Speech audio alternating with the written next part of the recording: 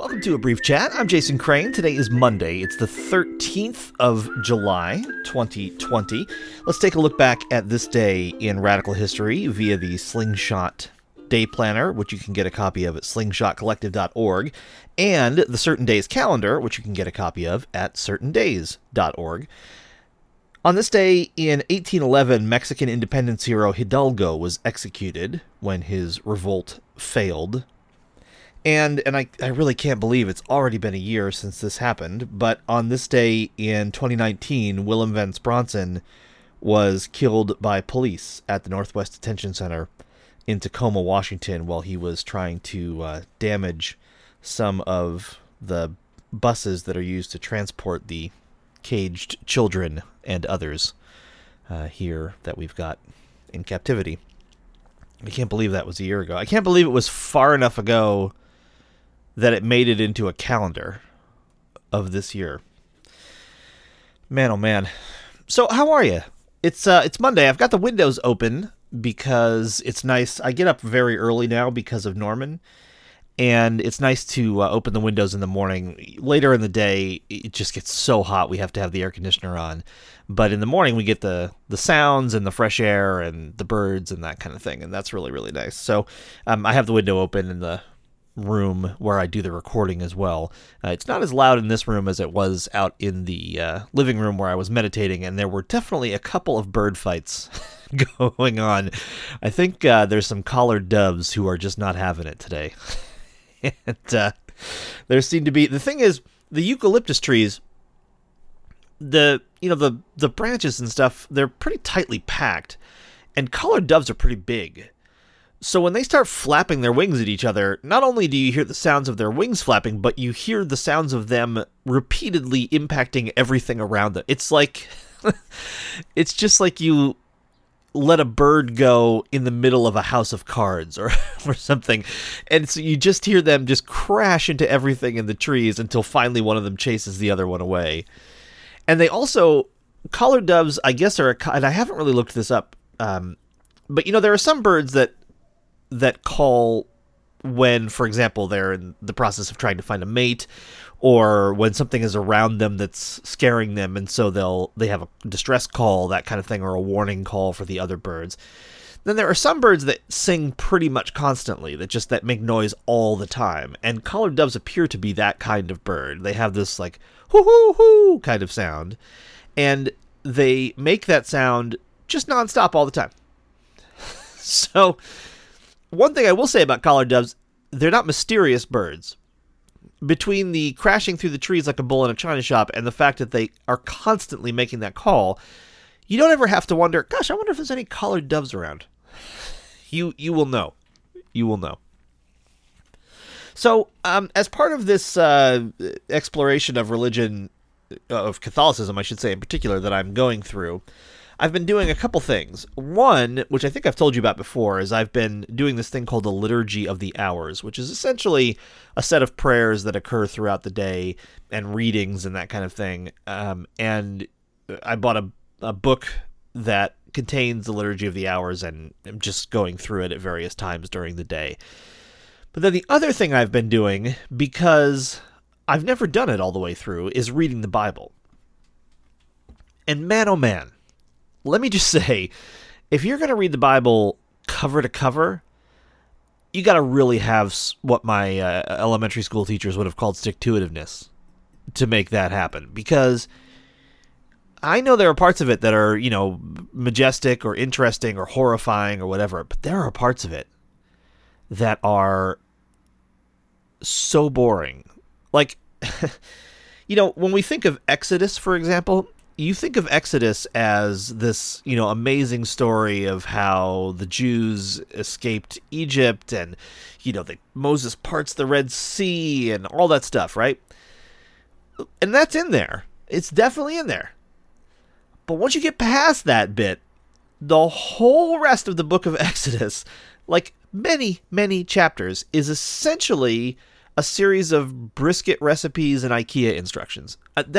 I swear to God, no pun intended, the whole second chunk of the book of Exodus is incredibly specific. I'm talking about, like, numbers of stitches specific, instructions on how to sew the various garments that the priest Moses' kids, who became the first priests, his brother and his kids, would have to wear, how to make the tent, how to make the altar. And I don't mean, when I say, like, it doesn't say, like, build an altar to the Lord. It tells you what kind of wood to get. It tells you exactly how long it has to be. It gives you all the assembly instructions. I mean, you could just take the book of Exodus and you could recreate the clothes and the place that you're supposed to wear the clothes in accurately, because it's just all there, chapter after chapter. And then there's a bit where, after they've told you, do all of these things incredibly specifically, there's another entire section where they say, and so they did, and they just list it all again. Like, the instructions again. Like, okay, we told you that here's all the instructions. Like, God tells Moses, here's how to build all this stuff. Because I guess he's got time on his hands. God, I mean. He tells Moses, here's how to build all this stuff. And then Moses conveys the news, right, to the people who have to put the IKEA furniture together. And then there's a whole section where they tell you, okay, now they're putting the IKEA furniture together, and this is how they're doing it, and they give you the instructions again. And then you make it through all of that, and you're feeling pretty good, right? You get through however many 14 million chapters of Exodus there are. And you think, okay, well, now they're going to give me some more adventure stories here, because I made it through that. They've got to know, if I'm reading this book, that I need something to hold on to that makes me want to turn the page.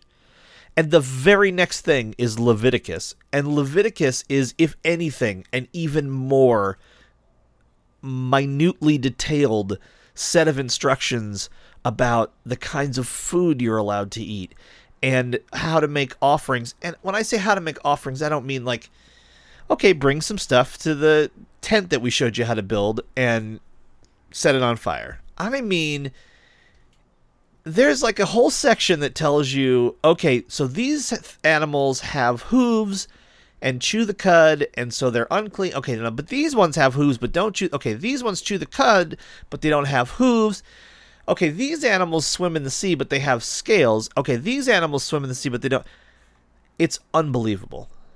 I'm about halfway through Leviticus. I'm doing this thing where you read the whole Bible in 90 days.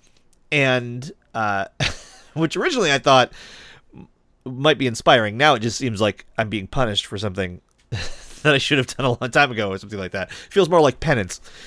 But I'm halfway through Leviticus, and it is unbelievably minute. Okay, there's a whole section. I get why they needed to write this stuff down. I don't get why it's in the Bible. There's a whole part of Leviticus that is the identification and treatment of various, primarily skin diseases, like fungal infection. I'm not lying to you. This is in the Bible. Page after page after page of like what kinds of hairs can be growing out of the infection and what to do and how long to quarantine the person. And I get why you would write that down. But remember, the Bible was put together a long time after all this stuff happened. So if you're going to write it down, just make another thing, right? Like, okay, here's the instructions for the priests, and here's the instructions for the doctors, who are pretty much the same as the priests and the doctors too. So it's all in the same section, because the priest is the guy who's going to look at your rash and the guy who's going to set your turtle dove on fire. I get all of that. But for the love of God, take it out and make a priest manual. Because it doesn't need to be in the book that everyone is supposed to read. Like, if you go to church for 1,000 years, you will never hear these sections of Leviticus read about which hairs are growing in the sore. Because everyone would just leave or get violently ill. It's rough. It's rough going. And I've got the whole second half of Leviticus to get through. And then it's Numbers, which the name does not inspire confidence. I can't remember what's in Numbers. I think it's like population counts and stuff. But Numbers, it doesn't sound good. It doesn't sound good. So I don't know. I gotta say, I'm gonna keep going because I set myself to do it, and I think I can get through it. And I know there's better stuff coming. I've read a lot of the other stuff, and I know that there's some interesting stories, but man, oh man. It's really a challenge. It is a challenge of either your faith or your masochism to get through the early parts of the Bible. On the plus side, though, now I know how to put a tent together. That's today's show. If you want to become a member of this show / report me to the Vatican or wherever, you can go to abriefchat.com and you will find the membership stuff there. You'll find the contact information, all the previous episodes, Poetry Fridays, Farwell Reads, all that stuff is right there. Memberships are hugely important to us right now and probably going forward. So if you're listening to this and you like it and you listen a lot and you could find your way to some number of bucks a month, that would be awesome. Hope you have a wonderful Monday, and I will talk to you again tomorrow, okay? I love you. A better world is possible, but we have a lot of work to do. And apparently some brisket to eat.